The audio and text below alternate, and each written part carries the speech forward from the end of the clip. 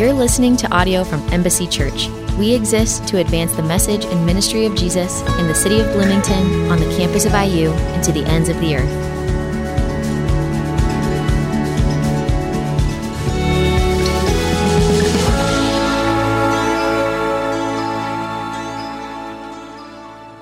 Amen. Take a seat. Hello, Embassy Church. I don't really have an intro this morning, but my name's Derek. I lead the college ministry here called the Salt Company. Where are you at? Yeah, they're here. I told them, you can be rowdy this morning. And I'll just acknowledge the elephant in the room as well, or rather the 50 little tiny elephants. This is a family service, so normally we do have kids' church, but it's a park, it's a beautiful day. Maybe they can even learn something from my mouth. We'll see. I wanted to do one of those hey, all the kids come forward, and I don't know. I've seen that done before, but I've never done it. I lead the college ministry called Salt Company. We actually meet in that building right there with the graffiti on it every Thursday night, similar to this, but just college students only. However, if you are an adult and you really want to come check out what God's doing, you're more than welcome to. We'd love to see you on an occasional Thursday if you want. Not every Thursday.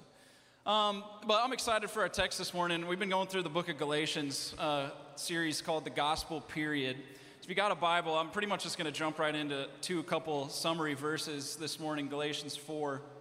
But I think all you really need to know about me is I got saved in the Salt Company at Iowa State University, a church very similar to this one that loved the next generation, loved every generation, but certainly was about passing the gospel on to the next one. And so very thankful for that church. My wife and I moved out here 2 years ago now. She teaches second grade at Rogers Elementary. So, yeah, we love Bloomington. I bleed crimson and cream now. I think that's another thing. Yesterday I was at the softball doubleheader watching the basketball game on my phone. Spring ball was yesterday for football. The girls' basketball team's incredible. Crimson and cream all day, baby. Galatians 4, here's where we're going. It's perfect that this is a family service because what we're really talking about this morning is growing up. And so if you got a Bible, Galatians 4, I want to key in on verse 19. It says this, "My children, I am again suffering labor pains for you until Christ is formed in you." Paul says, "I would like to be with you right now and change my tone of voice because I don't know what to do about you." And if you're a mom in the room, you're probably already this is heresy. Paul just broke the cardinal sin, which is if you're not a woman who's given birth, you're not allowed to talk about labor pains in comparison to anything else. And so I just want to bring all the moms back in and just let's hear from Paul. I don't know exactly, how he's trying to use this analogy, but even driving over here this morning, I had kind of this weight in my gut. I got a sermon to give. That's not a normal Sunday for me. And it's this literal weight, and I'm Lord, please deliver this from me. And he's no, you need to deliver that thing first, and then maybe you'll feel a lot better. And if you've led anyone, right, if you've been walking with Jesus and you've seen others walk with Jesus, you kind of understand this feeling of man, I don't really know where they're at right now. I've seen so much growth, and now it seems I get an ominous text from a student, and it's this weight in my gut, oh, I just want Christ to be formed in you, And the Galatians, it seems, have backslid. And so Paul's going to call them to grow up in this very, compassionate chunk in chapter 4. But nonetheless, that's kind of where we're going this morning. Grow up, if you will, is what my parents used to tell me. And they didn't mean it in a physical sense, It wasn't hey, you need to get a beard and pack on a few more pounds and gain a few more inches. It's no, it's always this, emotional maturity, this spiritual maturity that we're going to look at. And I think I feel for Paul in this passage, it's man, it must suck to be the pastor of the Galatian church. Good thing this church is perfect and all of us are grown adults and we're just super mature, and Critter has it easy, right? No. Collectively, we're less than a year old. We just got out of that black tar in the diaper phase. I don't even know. I've never seen it personally. And we're not quite to even solid food or talking collectively. But, even the space, look where we're at. We're usually in our parents' basement at the Woolry Mill. Now we're spending the weekend at Grandma and Grandpa's switch yard. we're a young church, and so it's messy. It is just, there's a lot of brokenness in this room that, I'm not casting aside, but that Christ, wants to meet this room in the middle of, and yet he also wants to grow us out of some of that. And so I'm going to cover all of this text from 4:8 through 20, but that's what I want you to see is this relationship between Paul and his people that's messy, and I don't know which side of the coin you find yourself on more often, but for most of us, it's both, right? The sides of the coin of either, man, I'm a new believer in here, admittedly so, and so I feel like an infant in Christ. Totally fine. At 20 years old, I knew zero about the Bible. Zero.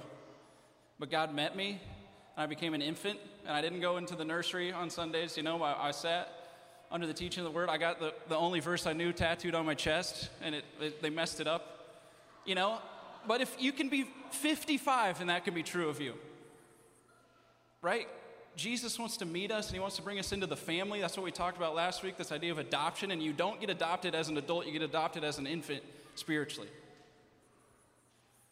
But Paul wants his people to grow up. And then the other side of the coin is, man, maybe I am a leader in this room. We got a lot of faithful leaders in the life of Embassy, and you know what it's like to disciple people and to call them to maturity, and it'd be tough and messy from that side. I feel for Critter a lot. You may go to him with, your problem of the day, and it's like he heard a dozen way worse ones already that week. Well, you have no idea. That's the call of leadership in a sense. And so I don't know which side of the coin you're on, but I want us to all just take a step this morning towards growth in Christ. This idea that Paul talks about is Christ being formed in you. With this idea of adoption that this is kind of sandwiched in between, adoption is talking about us being in Christ. This very black and white idea when it comes to the gospel. I will never be more or less in Christ than I am right now. The gray area is how much of my life am I actually going to surrender to him as I go about my days this side of eternity. This is not a text about when God looks at you, what does he see? Paul's already covered that. This is a text about when others look at you, what, or rather, who do they see in you? And so even if you just look at 3:26 real quick, this is the wording Paul uses. For through faith you are all sons of God in Christ. 3:27. For those of you who are baptized into Christ, again, have been clothed with Christ. In and with. Now we're talking about Christ in you. So we got 3 paragraphs, 3 quick points. And the 3 paragraphs are really centered around these signs of immaturity, if you will, in the Galatians. And so these 3 signs of immaturity I just want to phrase them as questions to us this morning. If you got a Bible, verse 8 of chapter 4, I'm just going to take it paragraph by paragraph, and we'll be done. Paul says this, but in the past, since you didn't know God, you were enslaved to things that by nature are not God's. But now, since you know God, or rather have become known by God, how can you turn back again to the weak and worthless elements? Do you want to be enslaved to them all over again? You are observing special days, months, seasons, and years. I am fearful for you, for perhaps my labor has been wasted. First question this morning, what are you observing or tempted to observe that's weak and worthless? These Galatians, that Paul tells them that they're observing these special days, months, seasons, and years. What they're observing are these religious festivals and ceremonies that they were mostly pagan before this, but they've turned now this biblical Judaism into paganism in a different sense. They've bowed now to this idol of religion. And here's what I need you to know, Embassy. Christianity is so different from every other major religion. You know that Hindus worship way harder than we do? A lot more passion. Muslims pray way more than every single person in this room, I'm pretty sure. Jehovah's Witnesses share their faith more faithfully than I probably do. What those religions lack is this Christ that Paul is so stinking adamant about. This is almost as if there's this Family Feud scene going on, and you know how they do the buzzers at the top, and it's what are the most common answers? If the question is, what are you observing that's weak and worthless, maybe? It's money. Okay, yeah, I made the board. power, success. Oh yeah, those all made the board. But we're like missing like the top one. And it's like, okay, well, no one got it, so we'll go to Paul. Uncle Paul, what do you think? He's like, religion. They're like, ding, ding, ding. Religion has turned into this God, this thing that's enslaving to some of us in this room, to all of us in this room to some extent. But it's powerless in the face of what's true about Christianity, which is the cross of Jesus. And so a sign of immaturity, if you will, is taking what's good news and making it good advice. We're all guilty to some extent. And this is possibly something that if I really believe that, and as subtle as it is, if it's a lie to its core, and it may even separate me from Christ. If the biggest obstacle to you is Christianity reigning in you rather than Christ reigning in you, like that's something to be grappled with, and Paul has been really adamant about it in the book of Galatians. And this is the point I want to spend the most time on, because Paul says things like, by nature, these things are not God's. What do you say? In the end, it'll be so clear that these things were never meant to be God to you, and yet it's so tempting. This may not be a conscious thought of yours throughout the day, but it is a reality that anything you are looking to save you or satisfy you that is not God himself is enslaving to you. How do we escape this one? It's so tempting. And it's like, oh, just stop observing those things and observe Christ more. Like, that's true. That's a pretty good thing to say, but it's still hard. I think there's something really significant about this word Paul uses about known. Like, you've come to know God, but more so than that, don't you realize you've become known by God? And I'll credit Billy Judge for this analogy. He's sitting in here somewhere, way in the back. Hey, Billy. This idea of known, it reminds me always of Genesis, okay? And this biblical idea of known is a lot more deep than our idea of known. You know, Adam and Eve meet and they knew each other. It's like, ew, you know? Or maybe it's like, whoa. But that's the idea of knownness. Like, we knew God before the sin curse, and now we don't know him. And so in Genesis, there's like this vulnerability and this exposed feeling for the first time in our sin that makes us like we want to not know God now. And so Adam and Eve, what do? They look to fig leaves as like this covering, as if that's going to keep me from being exposed to the one who just like 5 seconds ago created me and knows me and loves me. And so I just want you to start to see religion as like this fig leaf, if that's what you see religion as, and how pathetic like a fig leaf is compared to what the cross actually is. In order for change to happen in our life, it's probably just got louder, that's on me. In order for change to start to happen for us in this first paragraph, what we really need to do is like take off the fig leaf. Like in Genesis, that's exactly what God did. When he sees them in their brokenness, what's he do? He goes and clothes them with the skins of an animal. Already setting up this idea of sacrifice for covering. But there's this moment when they had to have taken the fig leaf off in order to be clothed by God. And all of us need to have that moment in life. If we're going to take off religion, money, success, whatever it is, it's exposing. Repentance is vulnerable. Acknowledging God for the very first time is hard. I've built my entire life on not doing that. But he can't work with this fake version of us. Right? He doesn't want to change the fake religious version of you or I. He wants to change the real version.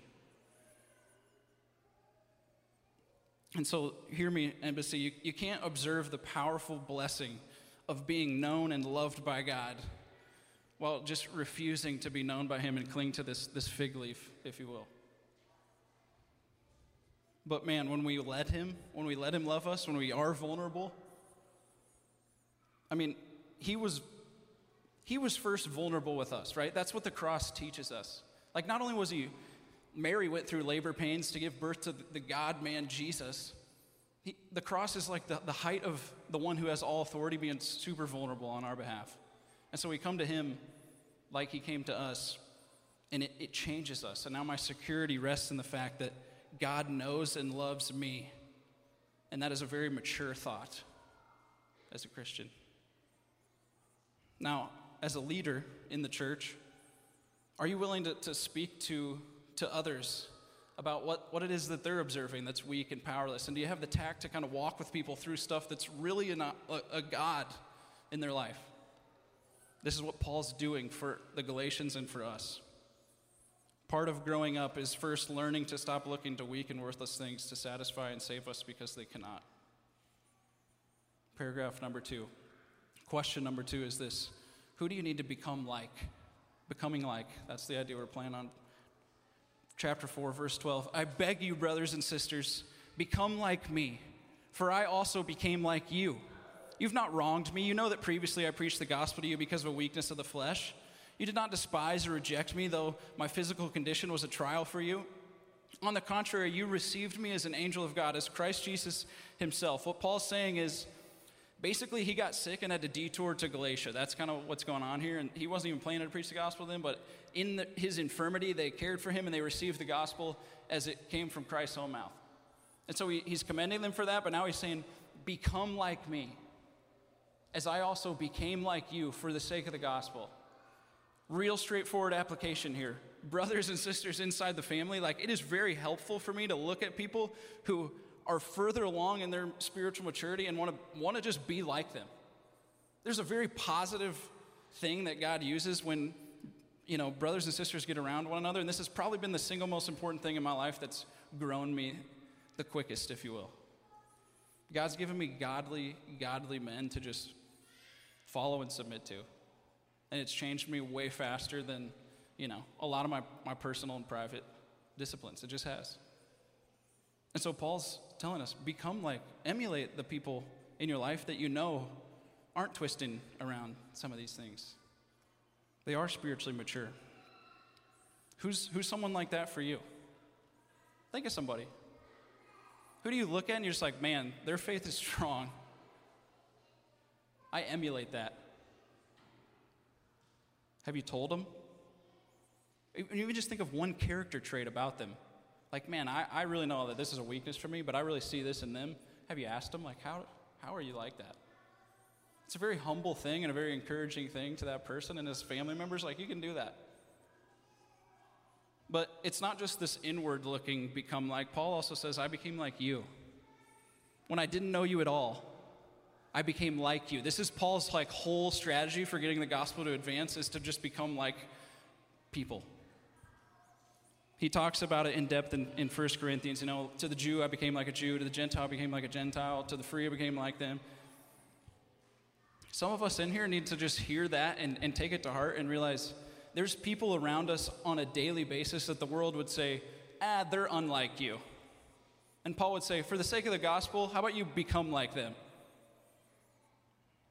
We're not sacrificing on sin or anything like this, but even back to the garden again, when Adam's naming the animals, he says, not like me, not like me, not like me. Matt Chandler was talking about this idea on TikTok or something the other day. I thought it was great. Then Eve comes and it's like me. Same. Similar. As different as this room is, even as I look out at it, we're way more similar. What if I started to see people, it's they're a sinner like me. They're in need of Jesus like me. They're tempted to believe in idols like me. They need the gospel like me. That's a very mature thing to start to see people through the lens that Jesus sees you through, of totally unlike him, and yet willing to become like you, to redeem you. It's a mature Christian that sees likeness in a person that the world would categorize as unlike. And quite frankly, this is pushing on some people's buttons, I'm sure, but I know in my own life, one of the greatest obstacles to becoming like people that it would be really good for me to become like, either for my sake or their sake, is the people I'm already the most like. That it's the easiest for me to hang out with. It's super comfortable to just stay in that place. But I don't really grow because everyone else is already like me. And we don't really reach anybody because, we already kind of believe the same things. And it feels good to just interact. Don't let that gift be a hurdle to you growing in your maturity with Jesus. All right, third paragraph. Third question is this. Who do you need to unfollow and who do you need to thank? Real simple. Verse 15, where then is your blessing? For I testify to you that if possible, you would have torn out your eyes and given them to me. So then, have I become your enemy because I told you the truth? They, this being the Judaizers, the people that are preaching this different gospel, they want to court you eagerly, like woo you in, but not for your good. They want to exclude you from me so that you would pursue them, but it is always good to be pursued and in a good manner, and not just when I am with you. My children, I am again suffering labor pains for you until Christ is formed in you. The Galatians have started following these false teachers, and it's really tempting because we tend to listen for what our ears want to hear more easily than we tend to listen for what's actually true. And so one of the defining characteristics of other teachers, other voices, other gods is this: you pursue me. The Christian God says, I pursued you. Do not forget that. What's Paul doing? Even in writing this letter, he's pursuing the Galatians, just as Christ pursued him. He says, have I become an enemy because I told you the truth? I love you. But man, we have it twisted. We love to follow people that don't actually love us. And we stiff-arm the people oftentimes that really do love us. And it's woefully immature. As a leader, that is part of your burden. In telling people the truth, you will catch a lot of stiff arms. Your arms may be open, but most of the time people are running away from those arms and not into them, and that is just the reality of brokenness and sin, but God knows exactly what that feels like, doesn't he? It's actually fascinating that I was preaching this text this week because I had a college student on Thursday. He gave me these shoes. They're sick. But they're a little too sick for me, So I was like, oh, I hope they don't fit because then I can just be straight up, And if I wasn't preaching this text, I honestly don't know if I would have accepted them.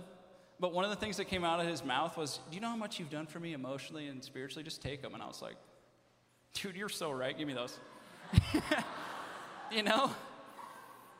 And I'm like, you know what? If they're a little too sick for me, and they're more accustomed to the people I'm trying to reach, that's also in the text, So I can become like a college student, and thanks for the shoes, Jackson. Back to the text. What's also helpful to realize is we're not amazing followers, any of us. We all at one time were the cause of someone else's spiritual labor pains. That's kind of humbling, right? I'm like, ooh, who is that? Yeah, I was super immature and an infant, and they loved me. Who do you need to thank for just pursuing you, either in your infancy or in just your backsliding, your Benjamin Buttonness, if you will? Is that Buttonness? Yeah, if you don't get that, it's fine. It doesn't matter. As a leader, would anyone thank you for pursuing them? That also is dude, before Jackson, that doesn't happen to me all that often, I tell that story because it was just, God gave it to me this week. But man, who am I pursuing? Maybe a better lead-up question is who's tough for me to be around or lead that I just know I need to pursue like Christ has pursued me? It feels like Paul is pursuing me through just these words. And truth is the key here, right? We need to not just tell people what they want to hear or listen for what we want to hear. We need to tell people the truth about Jesus and what he's done for them. And part of growing up, again, is valuing what you and others need to hear, not just what sounds nice to hear. Those are the three things. Just in this text, there's a lot more about spiritual maturity and growing up that we as Christians need to learn to walk in. But this idea of just Christ being formed in us, man, my prayer is that a year from now, this church collectively would look a lot more like Jesus. And that's really a bunch of independent people getting serious about Jesus and letting him take the reins a little bit more. And so I don't know what God's saying to you this morning, but what I want to be loudest before we close is just Christian maturity is really as simple as just this radically high view of the person of Jesus. It's not me graduating to independence. Christian maturity is me learning to be deeply, deeply dependent, no longer on myself or anything else in this life but him. That is what changes us. He is your life, is how the Bible would say it. Do you know that? C.S. Lewis has this thing that's always stuck with me since I read Mere Christianity when I was 19, getting saved. He said, the more I get what I now think of or call myself out of the way, the more truly myself I become. This is the reality. If you know Christ, you know that's true. If you don't know Christ, you don't know what that feels like. To think that I'm, I can run my life, I got this, and then to let Christ take over and become like this more whole, flourishing person little by little, that's what happens. But it's only when we get, again, ourselves out of the way and we can just see Christ clearly, follow him more fully, that we get the delight this side of eternity and what it means to just walk with him. This idea of being formed, it's like two things becoming one, Me and Christ. Ever-increasing oneness until I meet him face to face. Here's what you need to understand. When God looks at you, if you're a Christian, he sees Christ. Paul is clear. That is what the cross has done. All of what we just covered is sandwiched inside texts that are all about this adoption and freedom. But more than that, God doesn't just see this partially formed version of Christ in you. He sees the fully formed version of Christ in you already. That is what adoption, that is what the gospel has afforded to us. And so the primary message of Christianity, hear me, even the kids can listen in on this part. The primary message of this whole thing we call Christianity is not, I must pursue Christ. The primary message of Christianity is Christ has pursued you. It's not become like Christ. It must not be that. God, please do not let it be that. There's no surety for people like me if that's what this whole thing is. That's not news. That is advice. I suck at advice. I need hope. I need a cross. I need him to take my place. What's fascinating to me as I was thinking about this text is what even people in the Old Testament, I know I'm unaware to my need for Jesus, but I look through the Old Testament and so are they. So are all of us. We're blind. And so there's nowhere in the Old Testament where a human being goes to God and asks him for what they actually need God to do for them. Like, what would that have looked like? Like, God, can I be vulnerable and explicit with you? What I really need is for you to come down here and die for me. That's what we're asking, but none of us are asking it. And he would have said, you're right, and yes, and okay, and I will. And without us even asking, that is exactly what he did. The gospel is not, once you look like Jesus enough, the Father might adopt you. No, that is religion. It is a weak and worthless fig leaf. And I hope this morning that you just see the cross as so much incomparably more glorious than that fig leaf, and you cast it aside and you just pick that up. While we were nothing like God and had no interest in even trying to be, he took on flesh and became like us. That's paragraph 2. And while we were pursuing every other false thing we could think of, he persistently pursued us. And now authentic growing up in light of that reality is truly possible, even for a guy like me. That's good news. Room full of brokenness. When God looks at you, he sees Christ. But when others look at you, what do they see? And I mean that in the most hopeful way. Hopefully they see a partially formed person of Jesus and an ever-growing picture of Jesus in you. What will people see when they get a glimpse of Embassy Church? What will they think about? I don't know. I can't control what they see or think about. But what they might see, what they could see, is just a stagnant bunch of infants, if you will. It falls on deaf ears, and they walk out never being changed by the gospel. And they'd be like, man, that's a cute church. A lot of infants. You know, it smells like poopy diaper, though, and their pastor seems awfully stressed out. No. If we take texts like this one seriously, man, I hope people see Jesus in Embassy Church, in the lives of all the faces I'm looking at.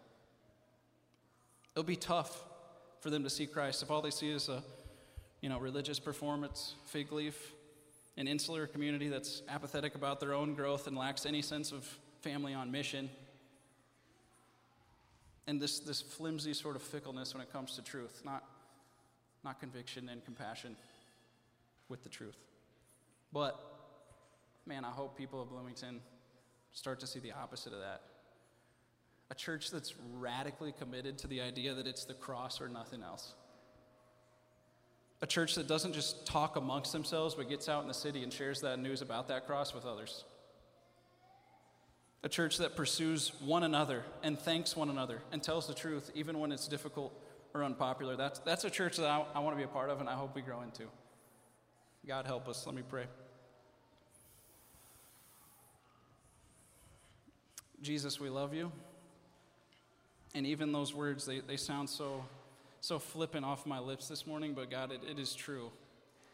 I love you, and it's only because you have first loved me. God, you saw me in my, not even infancy, my death apart from you, my desire to go and run any other direction but to you. And God, you looked at me with open arms and you said, I'm going to pursue that guy. And so God, even now, 6 years later, I'm still blown away. God, I pray all of us this morning that you've pursued, you've chased down, would just look at you again this morning and say, man, thank you, Jesus. Thank you that I didn't have to grow up before you adopted me. Thank you that you just brought me in, and now you're changing me. You're so good that you would let me not just be in Christ, but you would actually form Christ in me. And God, I just pray that you would do it more and more and more, and that not just us would see Christ transform those of us in this room, but you transform a lot that aren't in this room. That we would grow up to be adults in Christ, and we'd see so many more infants come to know you, because you're worth it, and you're not weak and worthless. You're powerful and mighty and worthy, and so we just want to sing to you this morning. Amen.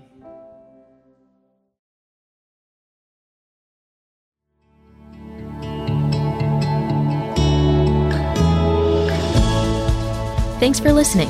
To learn more about us or to get connected, please visit embassyBtown.org.